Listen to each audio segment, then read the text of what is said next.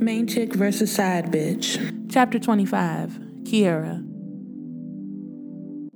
I decided to ride around the city to clear my mind and try to decide if I really wanted to stay in this relationship with Dwayne. We were married now, and to go through the same thing that we did back when we were just dating was stupid. But the closer I got to the house, the sicker I felt. I figured it was maybe some type of nausea from the baby, but it felt way worse, like my stomach was tied in a knot that I couldn't unwrap. But when I pulled in, I didn't see Dwayne's car, so I called him before I could even get out of the car. Hello? When are you coming home so we can talk? I asked him as I got out of the car and grabbed my things. I'm on my way now, baby. I just need to pick up a few things, but I'm coming home right now. Okay, whatever. You're not mad at me, are you? Out of the corner of my eye, I saw a man get out of a truck. I had never seen this man before, but he stared right at me, a frown deep on his face.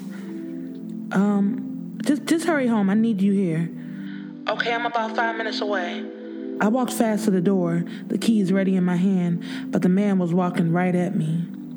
May I help you? I asked him before he could get too close. Yeah, where's Dwayne? Who is that?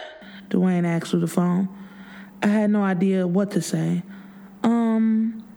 My name is Detective Rick Robinson. Are you his wife? Yes, I'm his wife. No, run! I heard Dwayne screaming through the phone, just as I saw the detective pull up a gun.